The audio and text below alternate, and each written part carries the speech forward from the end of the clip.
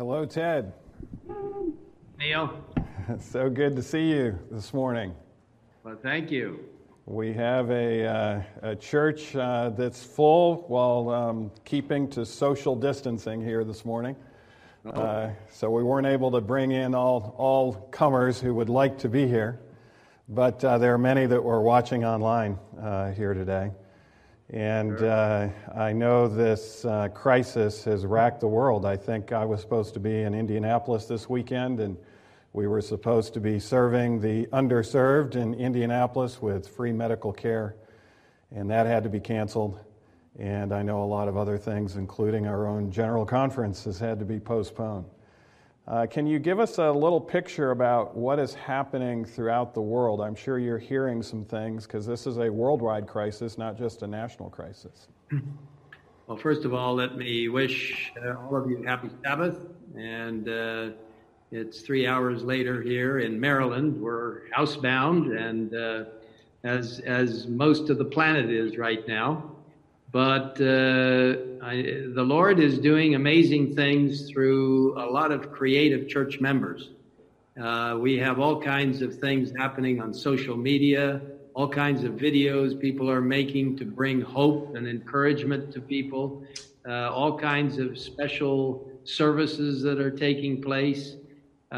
We also have people who are currently thinking, because we're trying to urge people to think about what's going to happen post-coronavirus, because I would say, I have no way of predicting. You're a physician. You may know a little more than I do, within the medical profession as to when things will subside. But I'm saying within, 6 to 8 weeks, we may have an unprecedented opportunity worldwide of a period which I'm just suggesting could be 6 to 9 months, when people are able to start circulating, when they're able to start talking with others in a more personal way.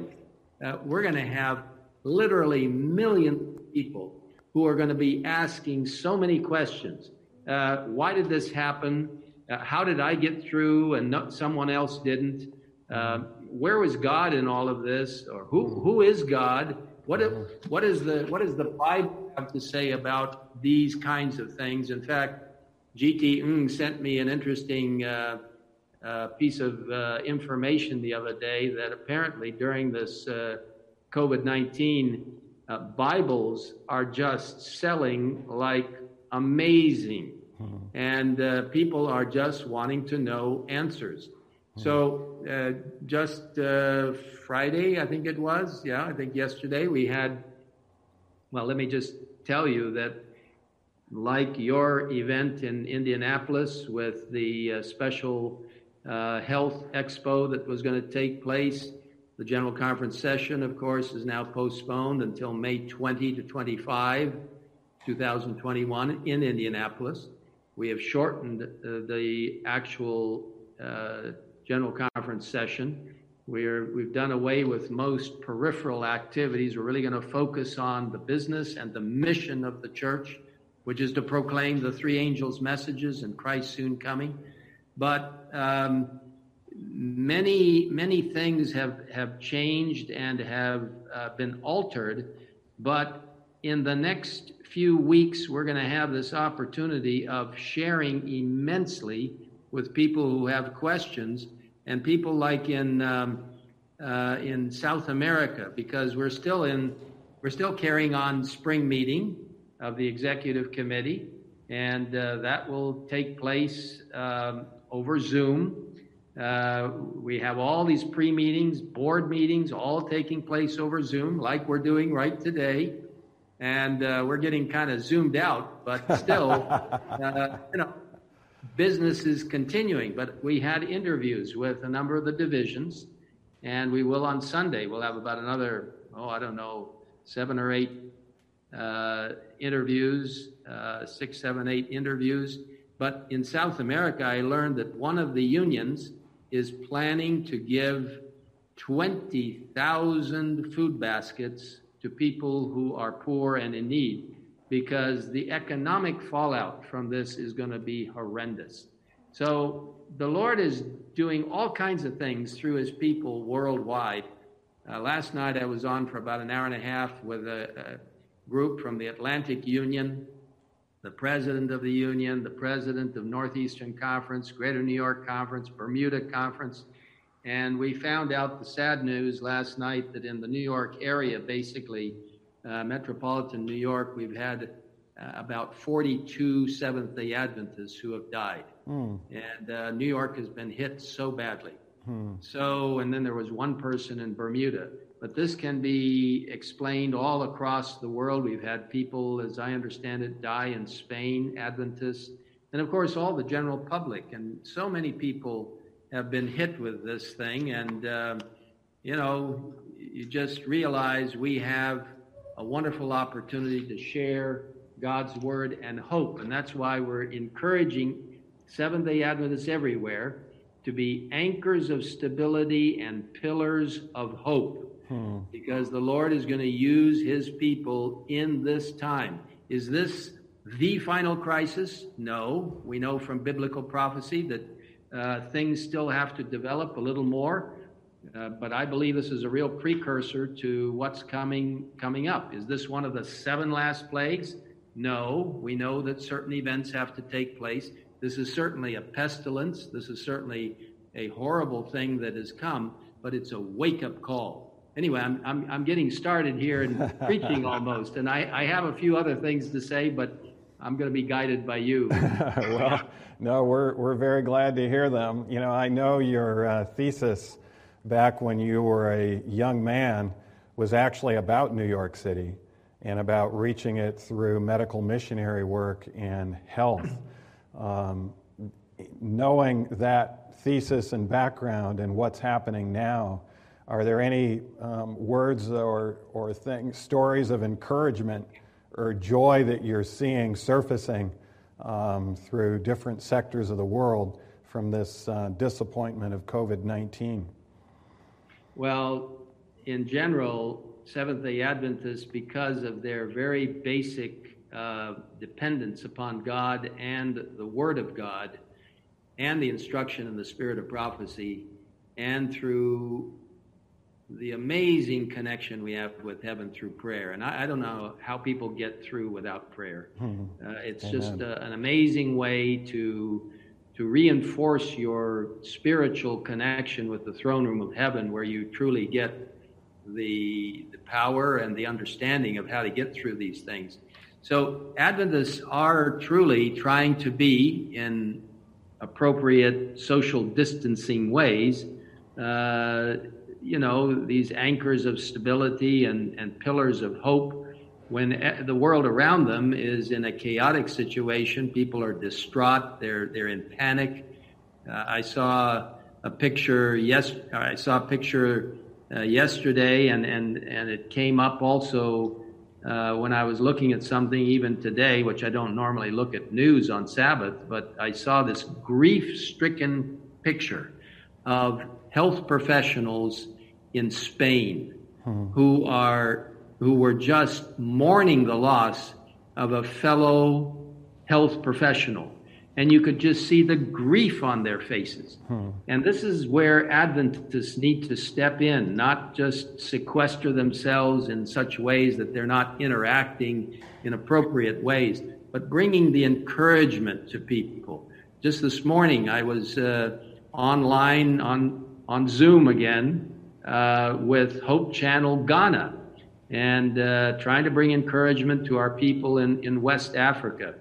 So people all over the place are realizing something unusual is happening.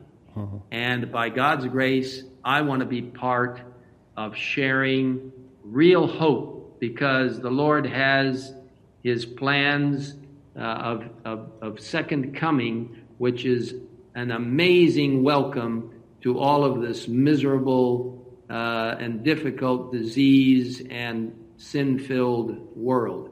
So yes, Adventists are doing their part, but the big challenge and the big test is going to come when people are released from their bondage in their homes and are able to mix and mingle with people. I mean, you can do stuff even now. I mean, just the other day, I was walking, and we live a bit in the country, so I was walking along my road, and I was able to meet 3 neighbors, and, appropriate distancing in a way and all that. But one of the neighbors we had talked to, Nancy and I had talked to just a few days ago. She and her husband were outside, and we were talking and encouraging them. We've prayed with them before and encouraged them.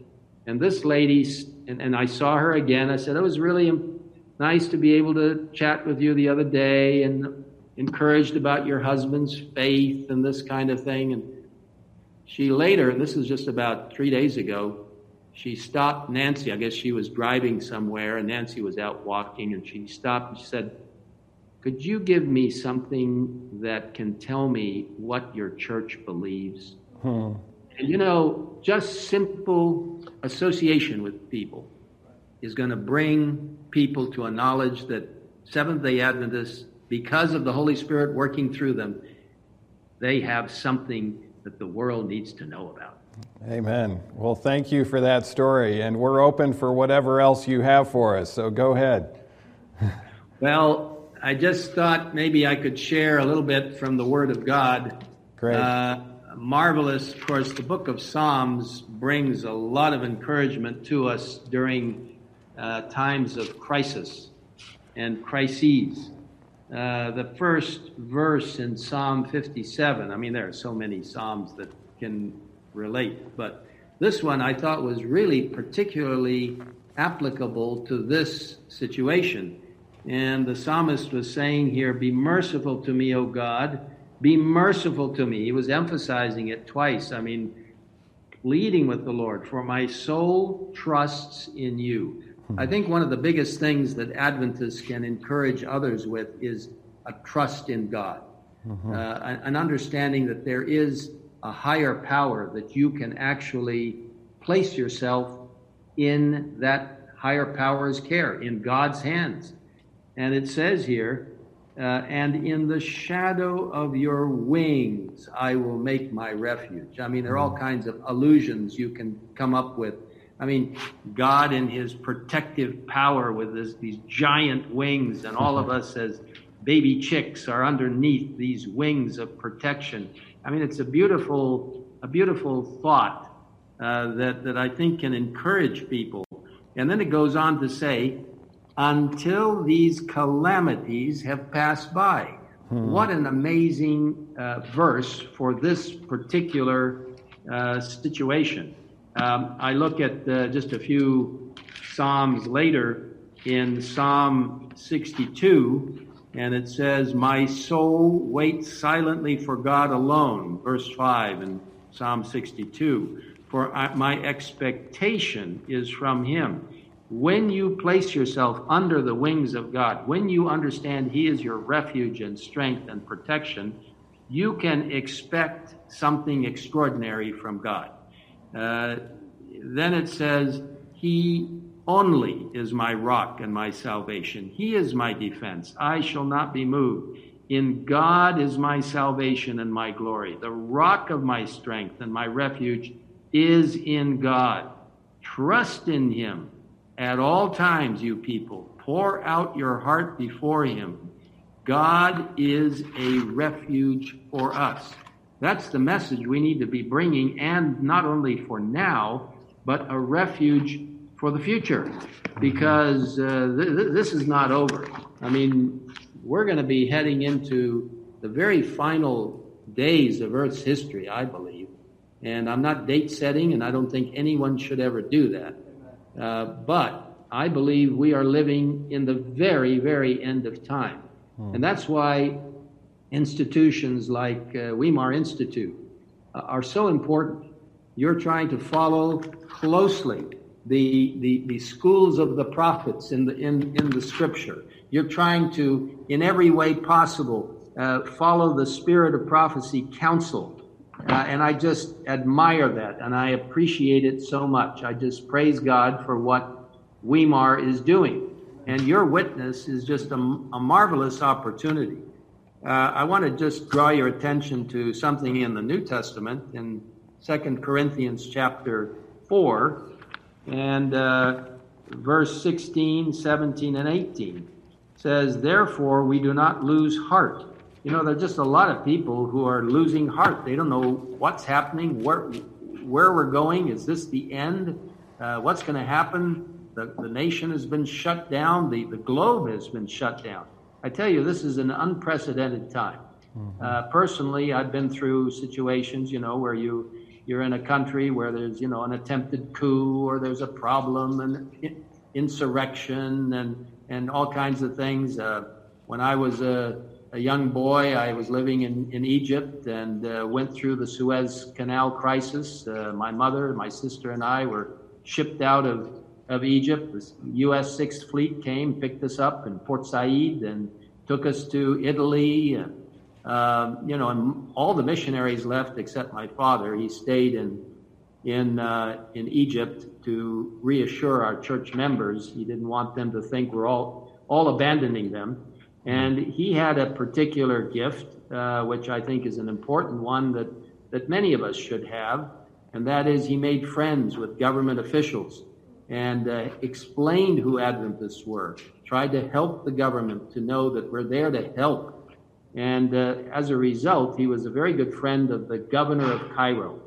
And so the governor, during that period of time, was so touched that my father would be remaining there, I guess. And so he sent 2 emplacements of machine guns that were placed in the front yard of the Nile Union Mission to protect my father during the Suez Canal crisis. Wow. And but my dad came and visited us in Beirut. We were there for about 5 months. But you go through all these things, and life is challenging. But I have never seen a situation like this. Yes, pandemics, 1918, 1919, influenza killed millions of people around the world. It was terrible. But I have never seen something like this where the whole world, because of social media, because of instant communication, electronic transmission of information immediately, the whole world seems to have come to a halt in order to try to stop this virus, which means a lot of personal flexibility and maneuverability has come to a halt. I've never seen that in my lifetime. And that quotation about the final movements will be rapid ones. I mean, that's a big explanation right there. We also know that the Lord's work is going to be very rapid at the end of time. But it says here, therefore we do not lose heart, even though our outward man is perishing, yet the inward man is being renewed day by day. And that's where revival and reformation, where our personal connection with the Lord must be so strong, and our understanding of who we are as a people and our prophetic role in the end of time scenario. I mean, that's where your students fit in, where the faculty at Weimar, the health professionals, everyone is part of this. For our light affliction, which is but for a moment, I mean, in the span of time, our affliction is not that long, is working for us a far more exceeding and eternal weight of glory. Our characters are being perfected. That sanctification is at work. We're justified by Christ's grace. We're sanctified through the power of God. While we do not look at the things which are seen, but at the things which are not seen. For the things which are seen are temporary, but the things which are not seen are eternal. And that's what we have to focus on personally, and also to help others to see that eternal values and God's intervention in our life, his saving power, and everything that he has put into place, the sanctuary service, the understanding that he is doing everything possible to save humankind so that he can come very soon and take us home.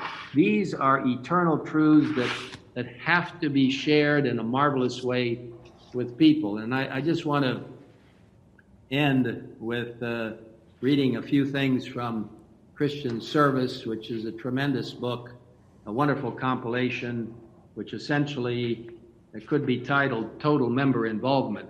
The GC didn't come up with this idea. This was from the beginning of time. The Lord wants his people to all be part of reaching out. And of course, at Weimar, you've taken this to another level, and I congratulate you for it. Total community involvement, total campus involvement, and your community has responded beautifully, I think, to that outreach. But in this book on page 52, it actually comes from Testimonies for the Church, Volume 9. And I hope, I know your students there at Weimar, they are great believers in the spirit of prophecy, but read the Great Controversy, especially the last chapters and ones about the one about the impending conflict and things like that. It's time to dust off those books and really get into it. But in this Christian Service, page 52, it comes from Testimonies, Volume 9. If you really want to have an interesting read, look at pages 11 to 17 in Testimonies, Volume 9. And it talks about the final crisis. But this is a citation from that. And we learned the other day, the Ellen White Estate gave us some information that particular section in Testimonies, Volume 9, was actually pulled together by Ellen White in 1909. Now that's 111 years ago. What we read is almost like she wrote it yesterday. Yeah. And parts of that section even came from some earlier parts, and then she pulled this together. Excuse me, for the Testimonies for the Church, Volume 9. But listen to this. The days in which we live are solemn and important. The Spirit of God is gradually but surely being withdrawn from the earth. Now that was 111 years ago. Plagues and judgments are already falling upon the despisers of the grace of God. I mean, how more appropriate could it get, what is being written? The calamities by land and sea, the unsettled state of society, the alarms of war are portentous. I mean, it's telling us something. They forecast approaching events of the greatest magnitude. And COVID-19, coronavirus, COVID-19 is a huge thing. It's unbelievable. Great changes. Well, let me just read this. The agencies of evil are combining their forces and consolidating. We know that the devil is rejoicing over this because he is destabilizing everyone. But we can consolidate under the mighty banner of God, and he can help to negate all of this. They, the agencies of evil, are strengthening for the last great crisis. Now, this is 111 years ago. How much more is this applicable today? Great changes are soon to take place in our world, and the final movements will be rapid ones. And just one final quote here on page 99. We need to look constantly to Jesus, realizing that it is his power which does the work. While we are to labor earnestly for the salvation of the lost, and in a few weeks, whenever that happens and we're liberated from our homes, we're going to be able to do even more. But we must also take time for meditation, for prayer, and for the study of the Word of God. Amen. And that's the foundation of how God is going to work through his last day people. This last generation that will proclaim the message, because I think we're just so close to the end. Only the work accomplished with much prayer and sanctified by the merit of Christ will in the end prove to have been efficient for good. And as we are in the 100 days of prayer, and people all over the world are participating in the 100 days of prayer, I know that students and faculty, staff at Weimar are going to continue to be a mighty influence for good as you participate in the last proclamation of the three angels' messages of Revelation 14, with Christ at the very center, his righteousness, turning people back to the worship of God. The fourth angel of Revelation 18, calling people out of misunderstanding and confusion into the true church. And God is going to use you and your students and your faculty in a continued marvelous way. I praise God for how he's doing that now. And just remember, Jesus is coming soon. Amen. Well, thank you so much for these encouraging words, Ted. I wish you could see the looks on the faces of the students and some of the faculty here as you were giving that important message for us. But God bless you, and we hope after this opens up that maybe we can see you at Weimar in person soon. Well, we had planned on that. We were going to, in a few days, we were supposed to leave for Papua New Guinea to help hold evangelistic meetings there. One of about 2,000 evangelistic meetings that were going to be across that island nation. But that has been postponed. We'll be doing that probably in January, February of next year, Lord willing. And we were going to swing by at the end of that. We were also going to go to Timor-Leste and open a new school there, a beautiful new school in that little tiny island nation. Then we were going to swing by Weimar for the graduation of the secondary school, I think it was, the academy. Yes, correct. But, the Lord has things in control, and one of these days we'll get out there again. We believe in you. God bless you. Thank you very much. And all the people said? Amen. The crisis that has rocked this world has a lot of spiritual applications, and we're just going to discuss a few of those here today. And when you hear about a virus, hopefully you'll be able to see it from a broader perspective in the future.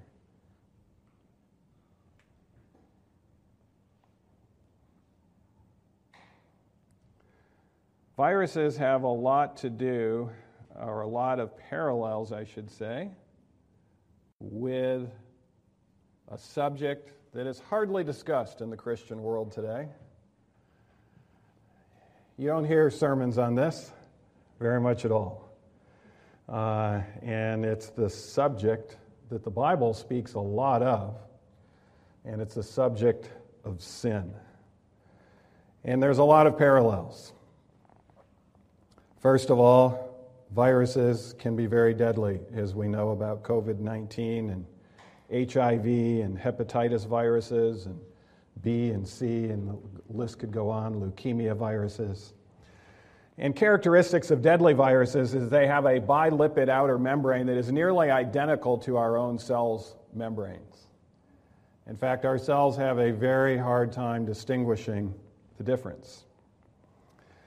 This virus can come up just as a result of you being out in public and happening to touch your mouth after you touch a surface that has this virus.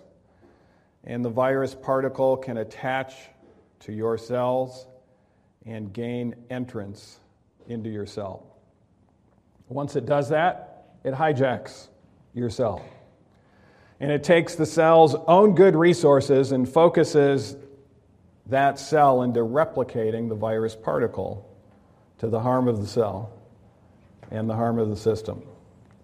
And so it's using your own God-given cells and resources to actually replicate sin, we might say. And this will ultimately result in a war that will either kill the individual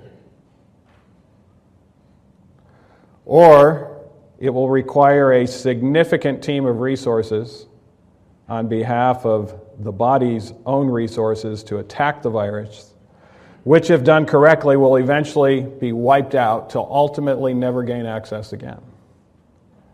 The virus will be completely gone, and it won't be able to, if attempted, be able to get back into the cell because next time it's going to be recognized immediately. The Bible says sin, it gives us the definition. It's the only definition of sin given by John, the beloved, the one who was closest to Jesus here on earth. And he said, sin is the transgression of the law. And the one who wrote most of the New Testament tells us the result of sin. What are the wages of sin? The wages of sin is death. And so let's take a look at viral pathology. The first part of viral pathology is what we call the pre-infection phase. This is when the cells are healthy, and this is when they can come in contact with the virus. And the world is currently obsessed with trying to stay in phase 1. We want to stay in that pre-infectious phase for good reason, because we know this virus can kill. It won't kill everybody. It won't even kill the majority of people, but we know it will kill a significant minority of people. And so the world is on lockdown, so people don't get the virus. What are some of the methods that are being used to keep us in the pre-infectious phase? Anyone? Social distancing. What else?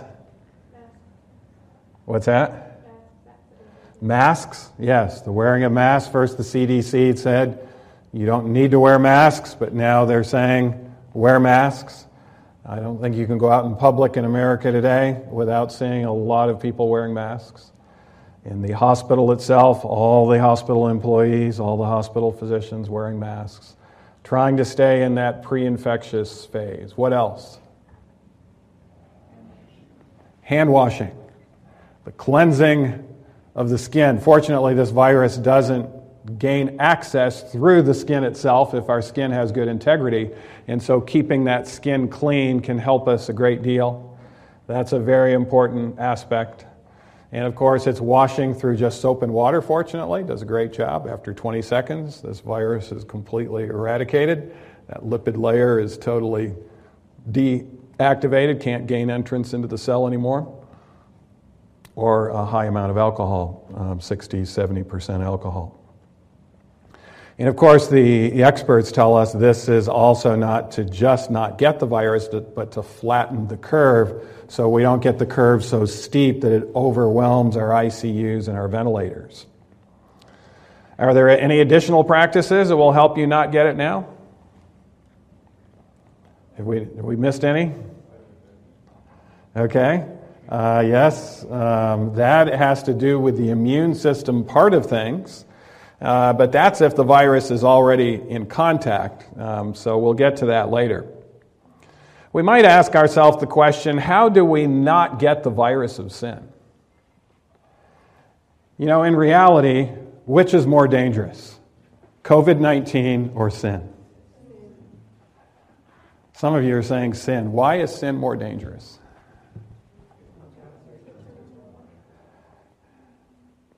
Okay, somebody said it was going to affect, it can cause eternal death, and COVID-19 can cause the death of our life here on this earth, but sin can cause eternal death. But then someone else talked about percentages. I heard the word percent over here. Percent. Okay, tell us, what about percent? What did you say? Sin will kill 100% of people. Okay, sin has a far greater likelihood of causing eternal death than what COVID-19 has in causing physical death. It is a much higher percentage. Now, if we don't go through the cure, you're exactly right, 100%. But fortunately, we're going to talk about there is a cure for this virus as well. So, if we're going to talk about not getting the virus of sin, we have to talk about not getting exposed to it. What can we do to decrease our risk of exposure of this pre-infectious phase? Someone says not much. What's that? Okay, guard the avenues of the soul. You know, there are things that we can do. We might say not much. I know some were saying on COVID-19, it's going to go around, just develop herd immunity. Why are we going through all these measures? There's not much we can do. It's eventually going to go 40 to 70%. That wasn't the prevailing opinion, the 40 to 70% is still prevailing opinion, but it's not a prevailing opinion that we can't prevent ourselves from getting in contact with it. Otherwise, this whole global shutdown would be kind of the biggest foolish thing that the world has ever done globally.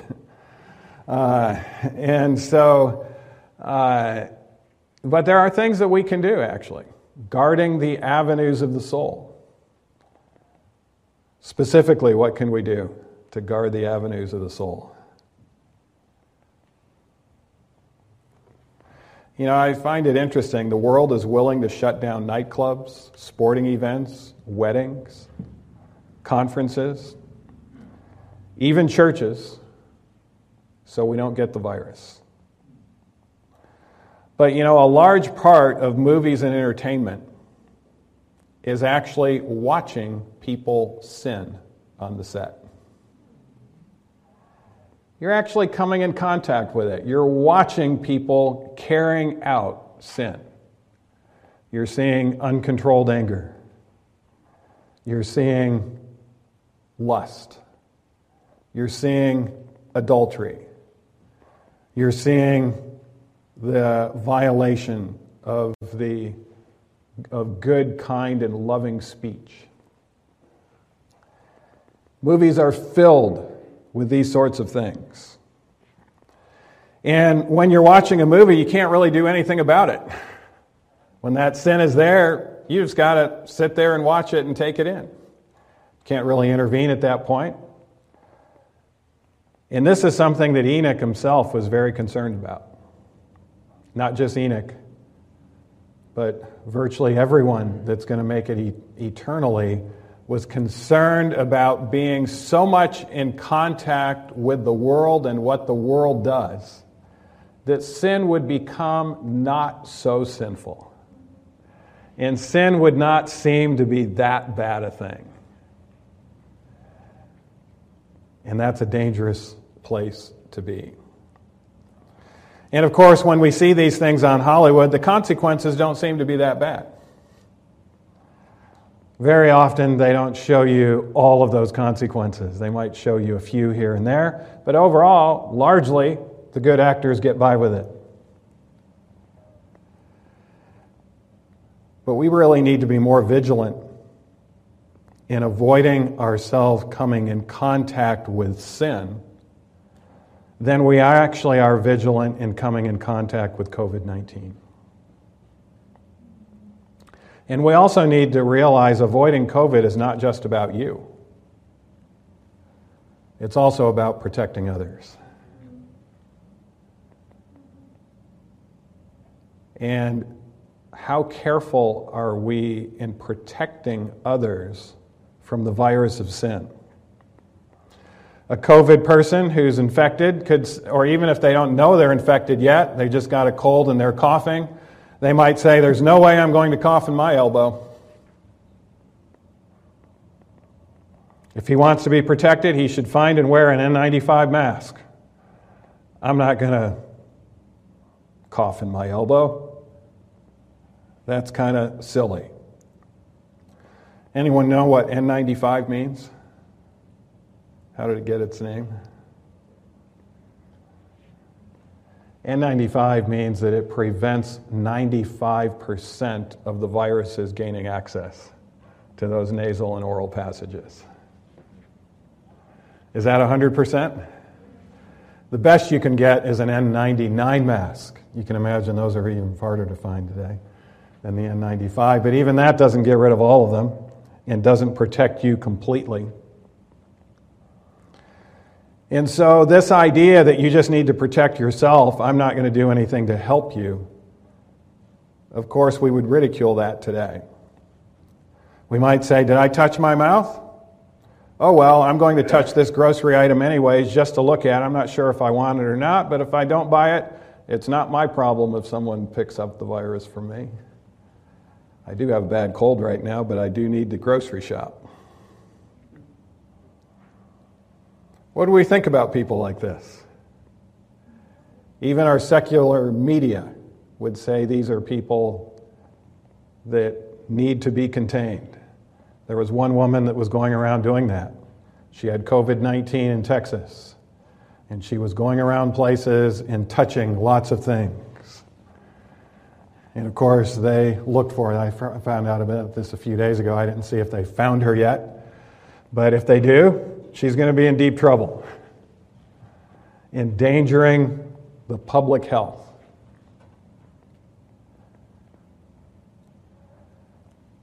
And in a similar fashion, lust of the flesh, which Christ tells us is a sin, is not just about you.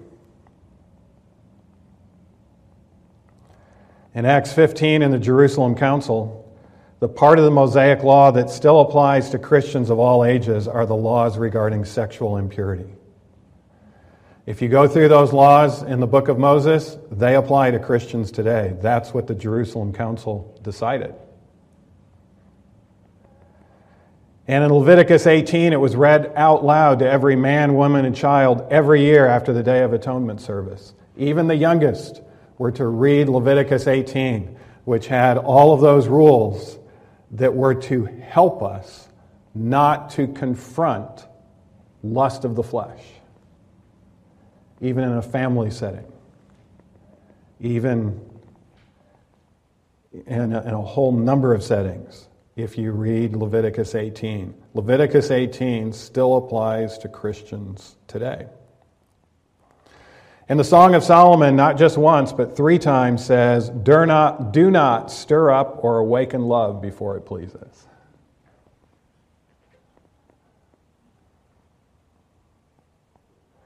There's lots of education on how to prevent contracting the virus going around today. But when a woman or man is showing their nakedness or the form of their nakedness, what are they doing? What I see them doing is coughing into the face of an innocent person while they have a bad infection or cold. There's no difference. They are exposing you to a virus that can take hold in the heart. Now, it doesn't mean that they're 100% responsible. Yes, the person could have worn a mask. Yes, there might have been other things that they could have done to protect it. But often we just blame one when in reality there is more than one party involved in the spreading of the virus of sin. They're stirring up lust, is what they're doing. Now, after having lived as long as I have, I've come in contact with a lot of these people.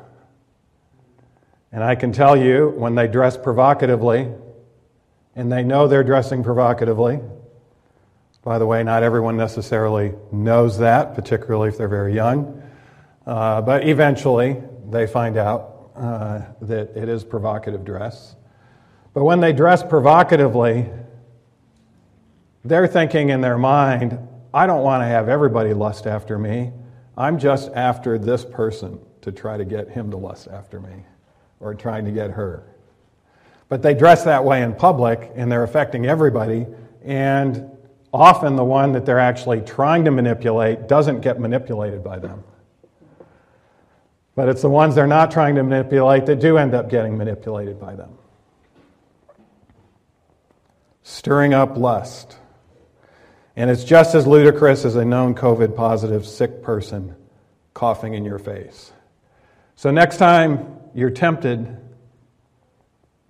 to lust after someone who isn't following Leviticus 18, just get the global picture of them coughing in your face with a terrible virus. And it'll be a lot easier to turn your head and go another direction. We're told in Testimonies, Volume 9, the most solemn truths ever entrusted to mortals have been given us to proclaim to the world. The proclamation of these truths is to be our work. The world is to be what? Warned, and God's people are to be true to the trust committed to them. As much as the world is warning you on how to not get COVID-19 or spread it, we ought to be more vigilant in warning the world against the virus of sin and how not to take that upon ourselves and not spread it to others as well. Phase 2 of the viral infection. This is the incubation phase. Most of the exposed during this phase will get infected if they're exposed on their mucous membranes. And when you are infected, at first, you have no idea. You don't know it. You're in that asymptomatic phase. Now, it's interesting, you actually can be exposed, we'll talk about this, but never get the infection and never replicate the virus. That's a minority of people that will be able to do that. But in phase 2, the incubation phase is different for viruses. I'm sure a lot of you have learned about COVID-19, even more so than even more common viruses. How long is the incubation phase of COVID-19? What did somebody say? 2 to what? It's actually it's measured in days. You're forgiven because you're a theology student. I see some nursing students here today. What's the incubation phase of the COVID-19 virus? Okay, 2 to 14 days. Actually, some as little as 24 hours, so 1 to 14 days, but that's very good. That's a bachelor's of nursing student that got that one right. So during this phase, the incubation phase, this is what the wise man was speaking about in Ecclesiastes. He says, because the sentence against an evil work is not executed speedily, therefore the heart of the sons of men is fully set in them to do evil. What is he saying here? He's speaking here of the virus of sin. But what he's saying is, because there's no immediate consequences to harmful behavior, the harmful behavior is thought to be what? Harmless, or even desirable. And this is what happens in most cases when the virus of sin starts to infect us. Doesn't seem like anything bad is happening at all. Ellen White describes it this way. She says, temptations from without find an answering chord within the heart, and the feet turn imperceptibly toward evil. This is the virus of sin. The temptation from without, that virus is outside of us, finds an answering chord within, and the feet turn obviously or imperceptibly toward evil. The asymptomatic phase. Partaking of the sin of lust, for instance. Often there's no harmful effects detected. And in fact, some people will think it kind of helps them. Seems to actually perk me up. Gives me something to be motivated about. In fact, as I'm studying this boring biochemistry, I can take a break by going to Google and getting pictures of people that have viruses that are coughing in my face. And that seems to actually help me so I can go back to studying. Might even be a motivating break from a boring job. And people that partake in these sins, and they don't seem to be noticing any adverse effects, they start to believe that the Bible instruction against lust is old and antiquated, and only low IQ simpletons would actually believe that.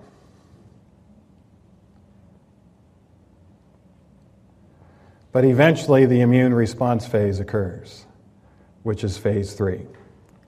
Symptoms begin to develop, and your body is at war.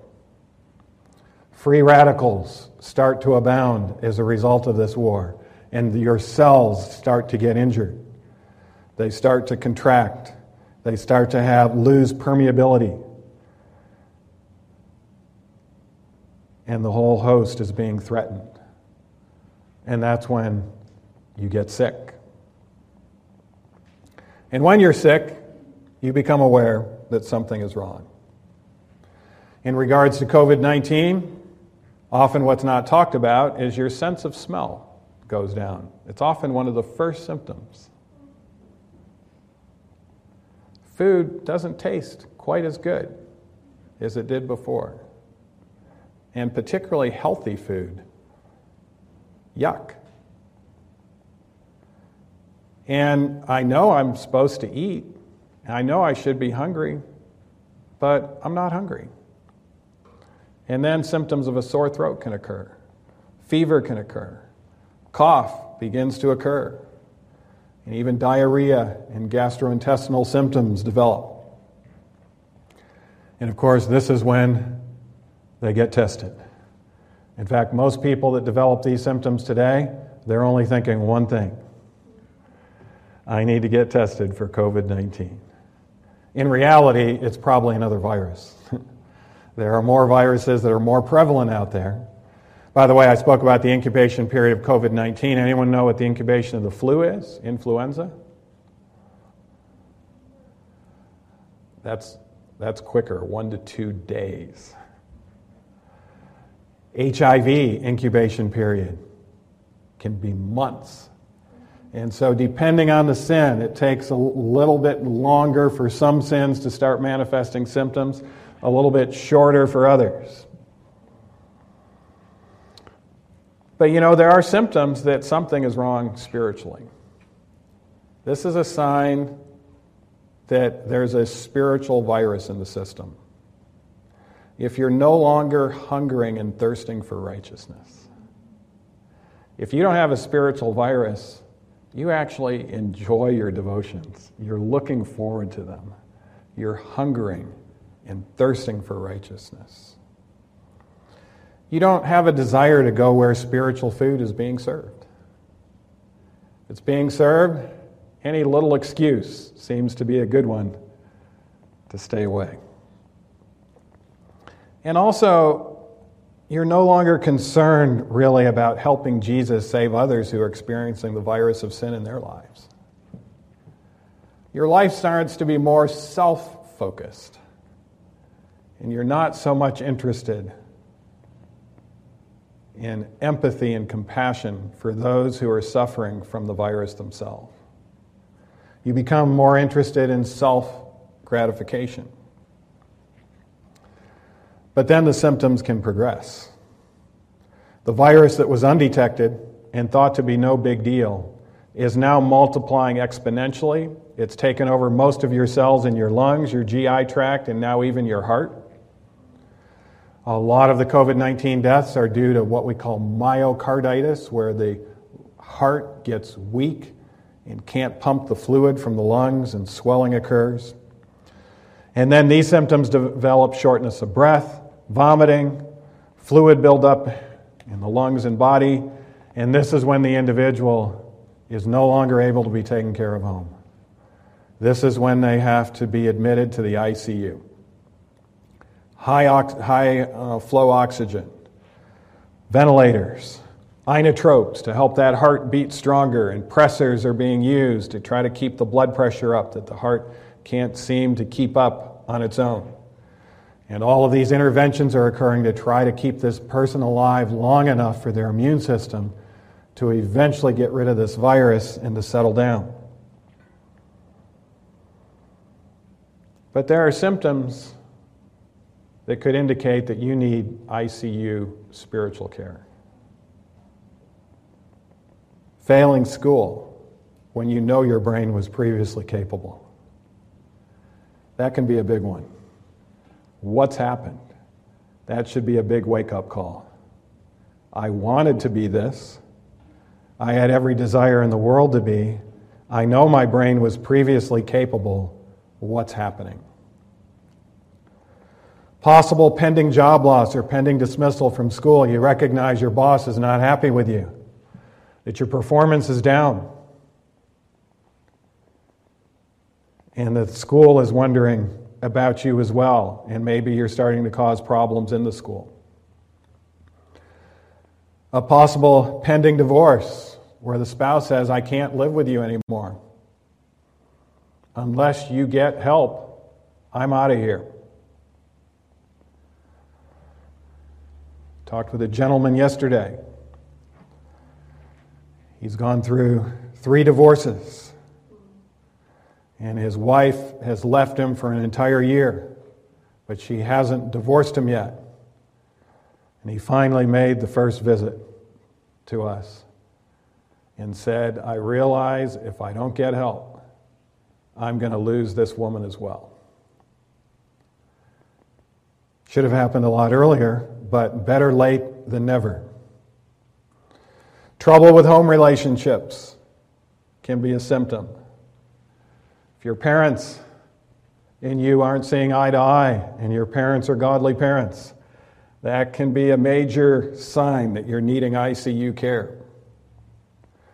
If you're addicted to something you know is not good for you, and you think, well, it's not good for most people, but for me, I need it, and I can't seem to be able to get rid of this, that's a clear sign you're needing ICU care, because your soul is at tremendous risk. Proverbs says, his own iniquities entrap the wicked man, and he is caught in the cords of his sin. Yes, those iniquities seem pretty harmless at first, but eventually the symptoms develop. And by the time they develop, your habit pattern is so firmly established that you can't get out of it on your own. And you seem to be helpless. This is basically what our depression and anxiety recovery program is. It's an ICU to a large degree of spiritual critical symptoms. And when you don't fight it off earlier in the course of infection, you'll be in a trap you can't get out of by yourself. But fortunately, there are ICUs in the physical sense in America that still have ventilators. And fortunately, there are still places you can go for ICU care today.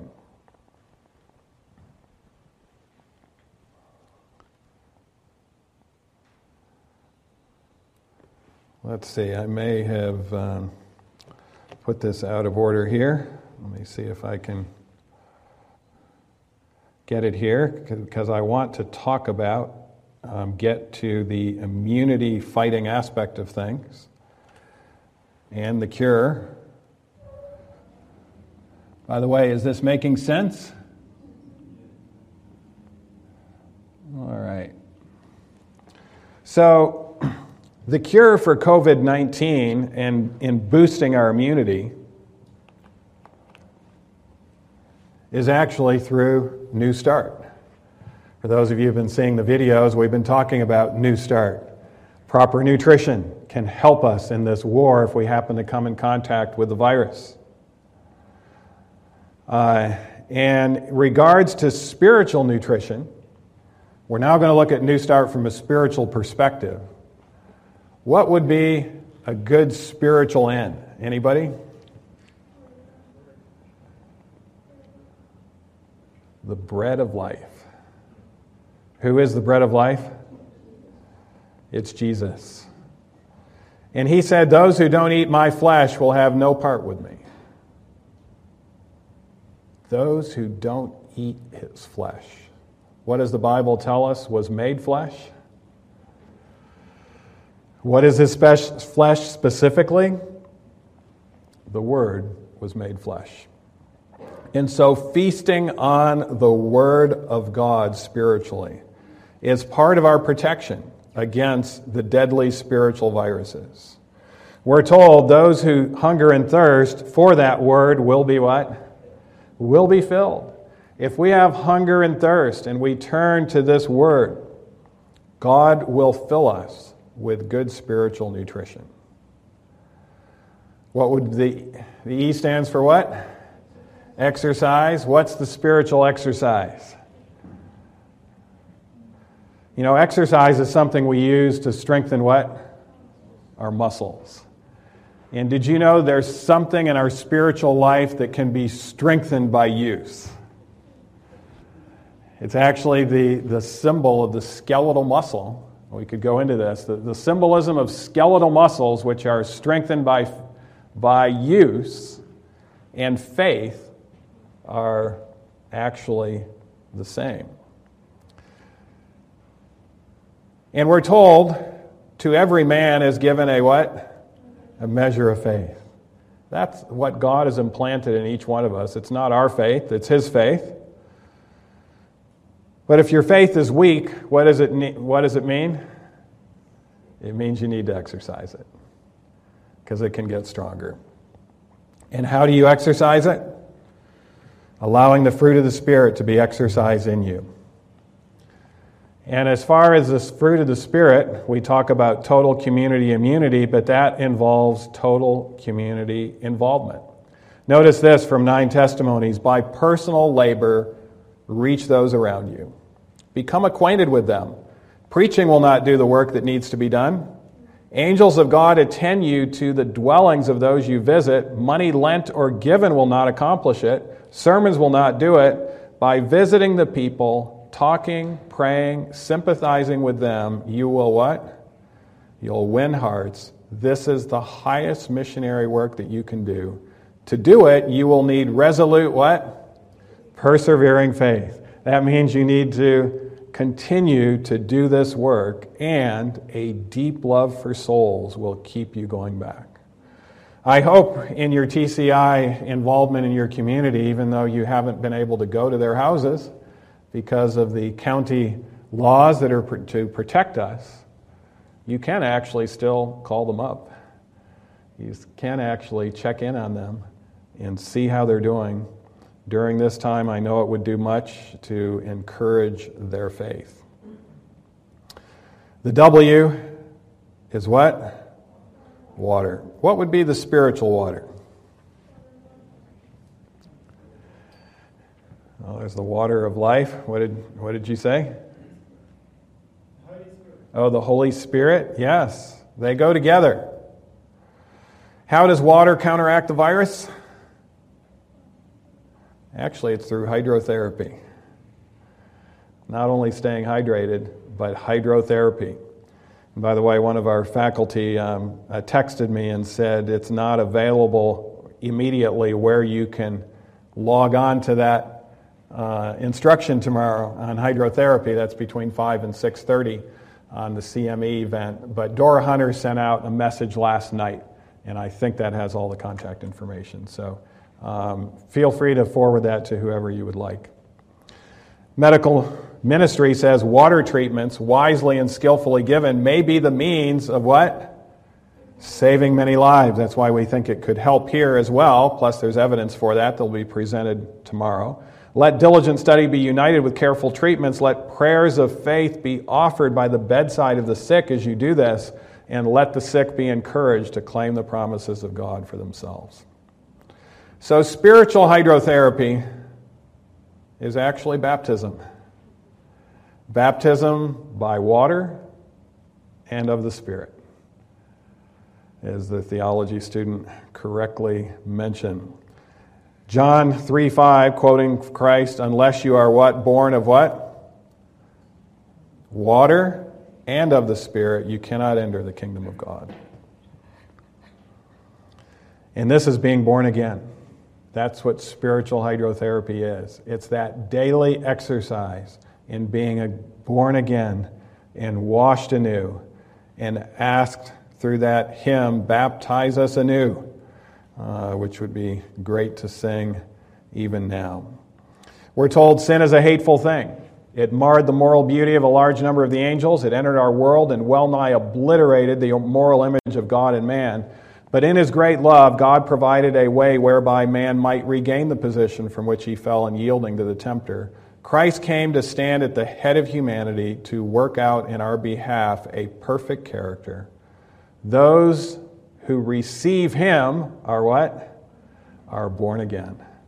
And this is what I would request you do for your spiritual immunity every day. At the start of the day is to be baptized anew. The S stands for sunlight. And we're told the Son of Righteousness will rise with healing in His wings. Interestingly, the Bible says S-U-N, not S-O-N in regards to that. And of course, sunlight in the physical sense brings vitamin D, which helps our immune system, serotonin, which helps our mood, helps our sleep, And sunlight always brings more clarity to the physical situation. And the spiritual sunlight is actually the light of truth. I would encourage you to learn a new spiritual truth every day. We underemphasize the importance of truth in boosting our immune system. We're told far more than we do. We need to understand the issues at stake and the conflict in which we are engaged. We need to understand more fully the value of the truths that God has given for this time and the danger of allowing our minds to be what? Diverted from those truths by the great deceiver. You know, that's been one of the blessings of this COVID-19 crisis. You know, those things in society that are filled with spiritual viruses of sin have also been closed. You know, if you want to go out and go to a nightclub, you can't do it today. That means that there's more time. You know, the message last night was about taking time for devotions, taking time for learning truths. And if we don't do it when there's more time available, of not having to go out and do all these other things, when are we? The first T is temperance, moderation in healthy things, abstinence from the unhealthy. And it involves self-control. But we know from the science standpoint, physical and emotional self-control always is preceded when it's comprehensive by self-sacrificing agape love. And that is a love that must come from outside of us. So open our hearts to God's love in our life, and we will be temperate. The A is for air. What would be your spiritual parallel here? What do we do to get air? We breathe. And you know, you can't go without breathing for very long without dying. And we were told that there was something we should do from the spiritual sense also without ceasing. What was that? Pray without ceasing. Breathing exercises are important. This is something we teach in our spiritual ICU of depression and anxiety recovery. Breathing exercises, you know, even once, in fact, I was interviewing with one of our attendees here today, Matthew. Matthew's become quite the host over there in the New Start. I know you guys will be looking forward to seeing those. But he was interviewing me yesterday on this very topic of air, and I was telling him about once an hour, it's good to only breathe 3 times a minute. You can only do that by breathing deeply and not being short of breath. You won't be short of breath if you breathe 3 times a minute, if you're breathing deeply. And those exercises will help your oxygen saturation through that entire hour after you quit breathing deeply.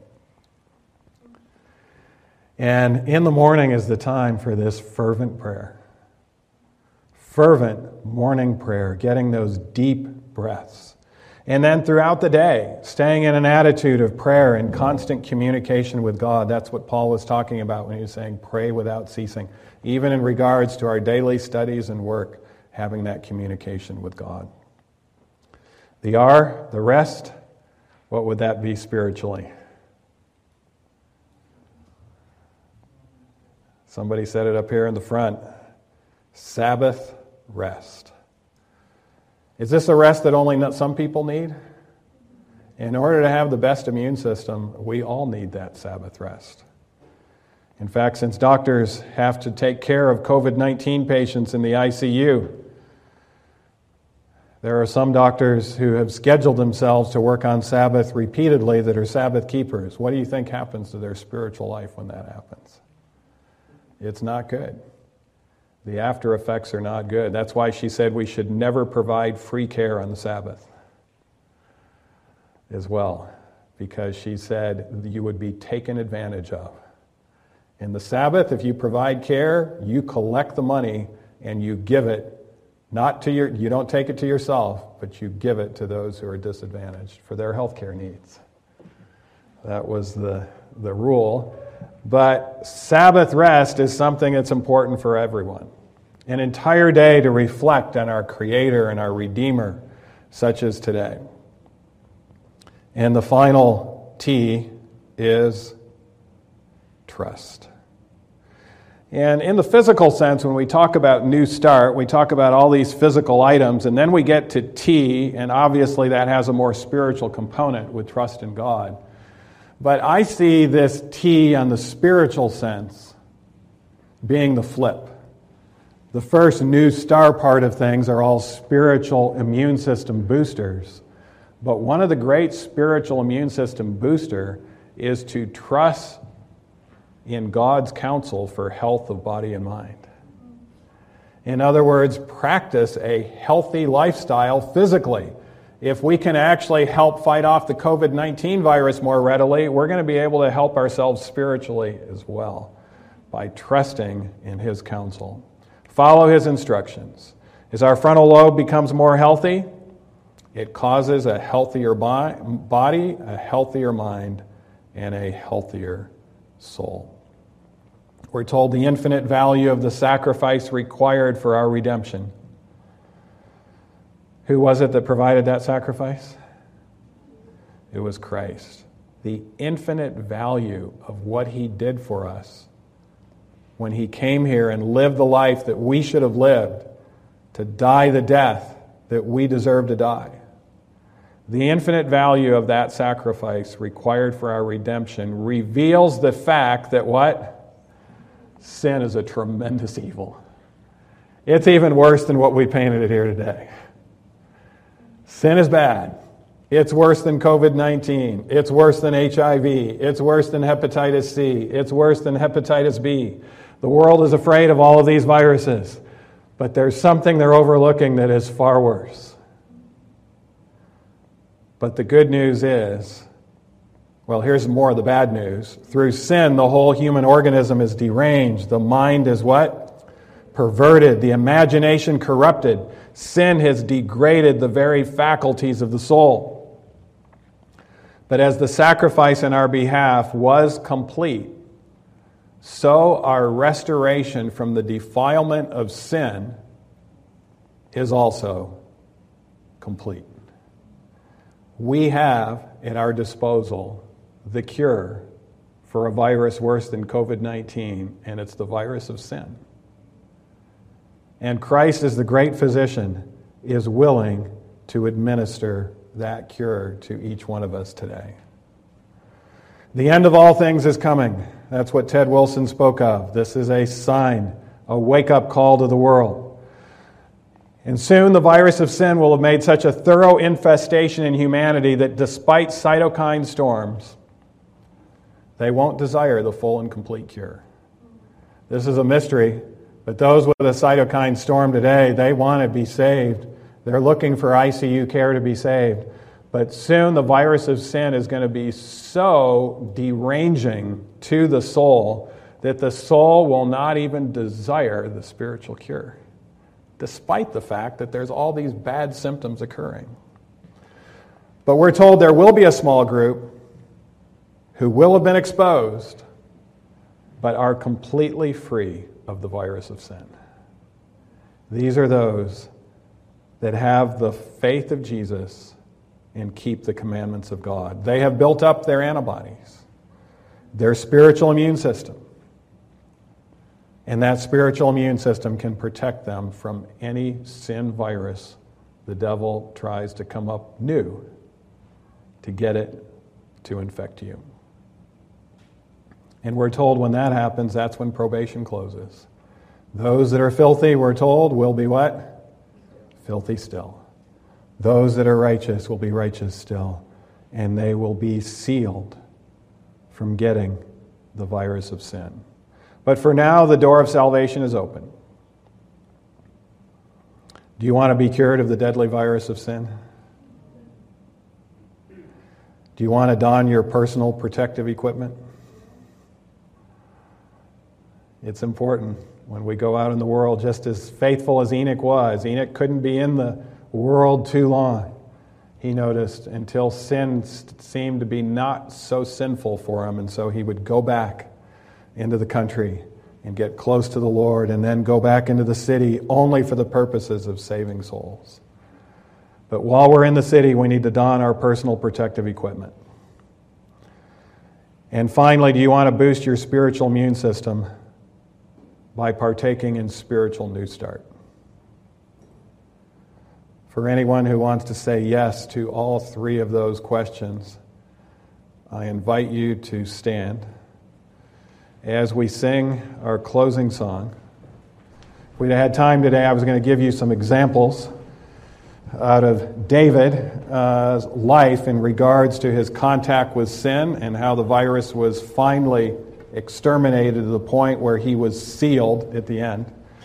But hopefully you can study that yourself. It very much parallels COVID-19 and what we've talked about here today.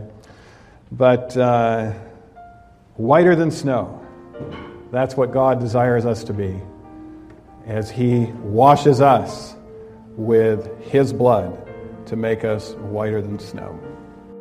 This media was brought to you by Audioverse, a website dedicated to spreading God's Word through free sermon audio and much more. If you would like to know more about Audioverse, or if you would like to listen to more sermons, please visit www.audioverse.org.